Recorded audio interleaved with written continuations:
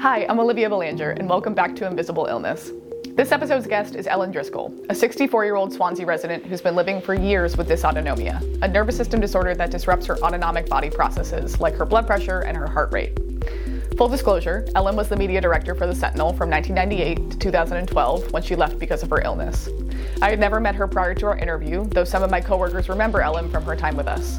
Now, Ellen is the president and managing editor for the National Dysautonomia Information Network, also known as DINET. In this episode, Ellen talks about how her life has changed with chronic illness and how working with DINET has helped empower her. And like our first guest, Sabrina Leaf, Ellen also discusses her difficulties getting diagnosed. If you haven't yet, I highly recommend going back and listening to episode 1 first. Otherwise, without further delay, here's Ellen Driscoll. I'd love to start with your diagnosis, when you were first diagnosed. Can you walk us through that? Sure. I had a second spine surgery that fused my thoracic spine all the way down to lumbar, front and back. And I woke up in the hospital in the recovery room, and every time they tried to sit me up, my blood pressure tanked and my heart rate went through the roof. And it took about, 3 or 4 days for them to get me upright. Thought it was all done. And then I started having a lot of symptoms following that. Like within a month, as I started trying to move around, trying to get ready to go back to work, I started having dizzy spells when I stood up and would come close to fainting, but not really like a faint. I would end up on the ground, but I could hear everything around me, but I couldn't move. I would lose all control of my body. And it was terrifying. Yeah. So I started going to different doctors to find out what was going on. They started sending me to cardiologists, and they all said the same thing. Oh, it's a panic attack. It's a panic attack. Luckily, my primary care physician, who's a woman who had known me for quite a while, said, what does it feel like? Do you feel doom? Do you feel a sense of fear or anything preceding these episodes? And I said, no, all I do is I stand up and start to walk, and it happens. Yeah. I kept going back to the cardiologist and saying, it's not a panic attack. And they kept saying, yes, it is. You're depressed. You're anxious. I was neither. My primary care actually handed me an article that she had printed out about POTS, which was the first time I had ever heard it. It stands for Postural Orthostatic Tachycardia Syndrome, which is why they condensed it to POTS. And at first when she said, have you ever heard of pot? I was like, well, yeah. Yeah, I smoked it for a long time, And it was like, no, that's not it. So she told me to take it to my cardiologist and ask him if he would consider this. He took one look at the paper and crumpled it up in a ball and said, no, you don't have that. About 1.5 years passed with at least 4 different cardiologists, multitude of tests, with wearing cardiac monitors for a week, for a month even, one of them. And the whole time I was still going to work. And these episodes were happening with more and more frequency the more active I became. So I would go up that staircase, at the Sentinel, and I'd get to the top and I'd be on the floor. So finally, my primary care found a neurologist. She said, maybe we need to go through neurology instead. And the neurologist who I saw, who was also a woman, said, oh, no, it's not a panic attack. Your doctor's right. This is probably related to your thoracic spine being interrupted, the signal from your brain. And she asked me if I knew anything about dysautonomia, and that was the first time I had ever heard that word. Mm-hmm. And she said, you don't actually have the symptoms that fit completely in with POTS, but there are 15 forms of dysautonomia, and I think you have one of those. Gotcha. And then there was a lot of testing for that, and then the diagnosis was finally confirmed. Yeah. But the most frustrating part was that none of the doctors that I saw would even consider it. Yeah. And it's pretty prevalent within that diagnosis to have doctors determine that it has to be anxiety and panic attacks, so they don't even look further to see if there's actually something going on. Yeah, and so how long did it take for you to get that diagnosis? Do you remember? Oh, it was about 3.5 to 4 years. Wow. And that was fast. Most people with dysautonomia, it takes about 7 years on average. And so how often were you having those spells? Oh, up to 20 a day. By the time I left work and had to go on disability, it was like 20 a day. Right. And so through your work with Dinah, just like skipping forward a little bit, can you talk about like how common your situation is, especially among women, for like not getting that diagnosis and sort of just living with those spells and not understanding what's going on? Right. You know, I hate to make it into a sexist thing, but there is this notion from male doctors in particular, when they see especially young women come in and say, you know, my heart races and I feel faint and this is happening to me, the first thing they jump to is that it must be anxiety and depression. And not that the thing that's tough with chronic illness is when you have been ill for a while, and especially when you're not being heard, you do become anxious and depressed. I mean, I was anxious to leave the house by myself because when I'd have an episode out, people would try to call 911 for an ambulance, but the recovery from an episode in terms of consciousness is under 5 minutes. Right.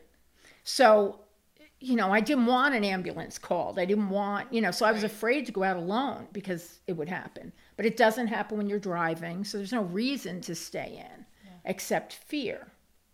So, you know, it's very common. It's the number one complaint that people deal with is they can't get diagnosed because they can't get past that. And then once it's in your medical chart, the next doctor you go to sees that the first doctor thought it was anxiety and depression and that you wouldn't hear it. Right.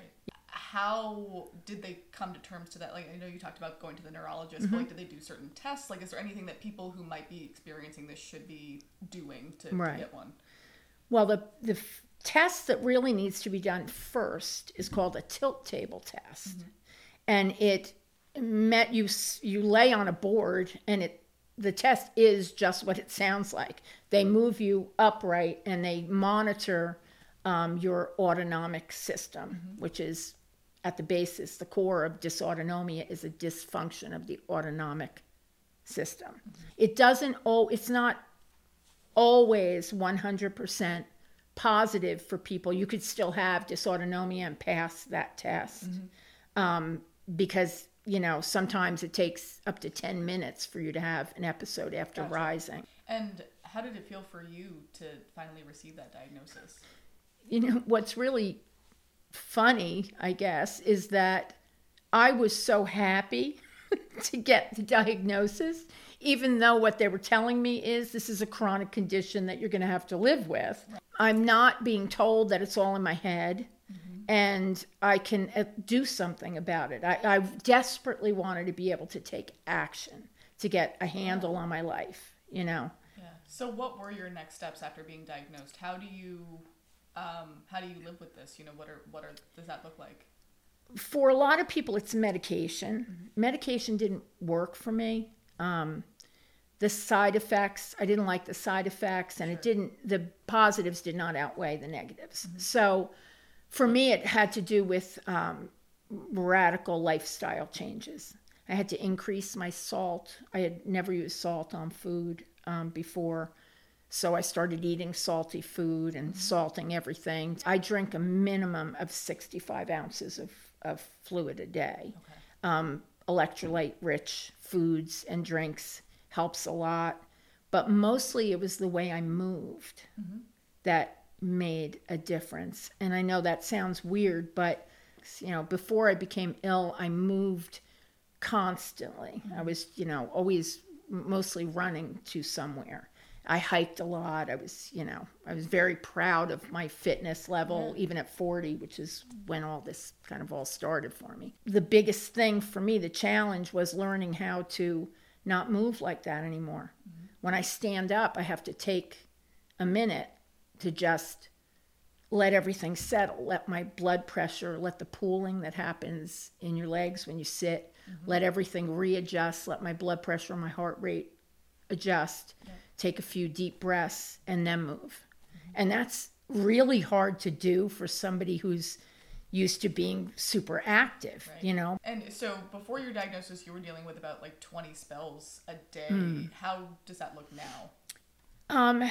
I'll go through what we generally call flares, where it never has gone back to 20 a day, but it'll go to maybe, 5 to 8 a day if I'm during a flare. Yeah. But most of the time, like even when I just answered the door to let you guys in, I got up I was sitting reading, got up, went to the door, I was fine. But then after you came in, I had to stand there for a little bit before I came back into the room because I could feel my heart rate going up. So I can catch it now. I can catch the episode before it happens a lot of times, which, that's not true for everybody. Sometimes people don't ever get to that point, but I have been able to sort of outmaneuver it a little bit, somewhat, when I remember. A lot of times I don't remember, and I'll get up and start moving, and then, it's too late. And has your diagnosis affected, your family at all? Or, how has it affected, the other people that are in your life? I think it's radically affected everybody, really, because they have to remember for me a lot of times that I'm moving too much, I'm bending too much, my daughter has done a lot of research into it. She knows the most about it. The one that's changed, that it's affected the most, I think, is my 10-year-old granddaughter, because even though she's not frightened by it, she knows, I've had to prepare her because I'm alone with her a lot, and I don't want her to be scared if I'm on the floor, and so she knows all about it, but she is the one that she'll see if I stop moving all of a sudden, and because I can't even speak, if I'm trying to catch myself and get a hold of my heart rate, I have to just kind of freeze in place and just let everything settle. And she'll be up and she'll be running for, my oxygen or my water or whatever, to cool me down so she, I'd like to think that it has prepared her to be a good caretaker at some point in her life, or to be more. I think she definitely has learned empathy. Yeah, for sure. At a very young age. Hopefully it hasn't made her anxious. Yeah. But it is what it is. Yeah. And your work with Dinette, I wanted to ask you about this because I know for some people, working with an organization that's so close to home with you dealing with the disease that you're talking about, that can be a little bit too much. I was just curious if you ever had that conversation, or if it's actually really helpful for you to just be really engulfed in it all the time. What I have found, and I always share this with people who are newly diagnosed, getting out of your own head, even though you're still dealing with the subject of dysautonomia, but getting out of your own head and your own body to help put that hand out and help the next person who doesn't know anything, who just got diagnosed, who's terrified and feels like their world is coming to an end.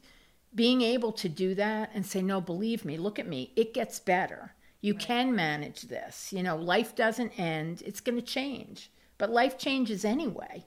I mean, I think working with other people really has tremendously helped me adjust my perspective on the illness and on being chronically ill in general. Yeah. Because I don't think, initially all I thought about was what I was losing. And I don't think about what I can't do anymore. I think about what I still can do, which is a real shift. The other misconception, I think, really is more relates to chronic illness in general, and that is the whole thing about invisible illness in general, and that is that you look fine. You don't look like you're ill, and you can have days when the fatigue is so insurmountable that it's really difficult to do anything. So people who are around you, there's a learning curve for them to understand that, you're not using it as an excuse. It's something that happens. You can't predict it. And you have to be flexible, which means the people around you have to be. Right. There's a thing, I don't know, have you ever heard of the spoon theory? No. It was a way of explaining what a day is like for someone with chronic illness in general, and certainly with dysautonomia.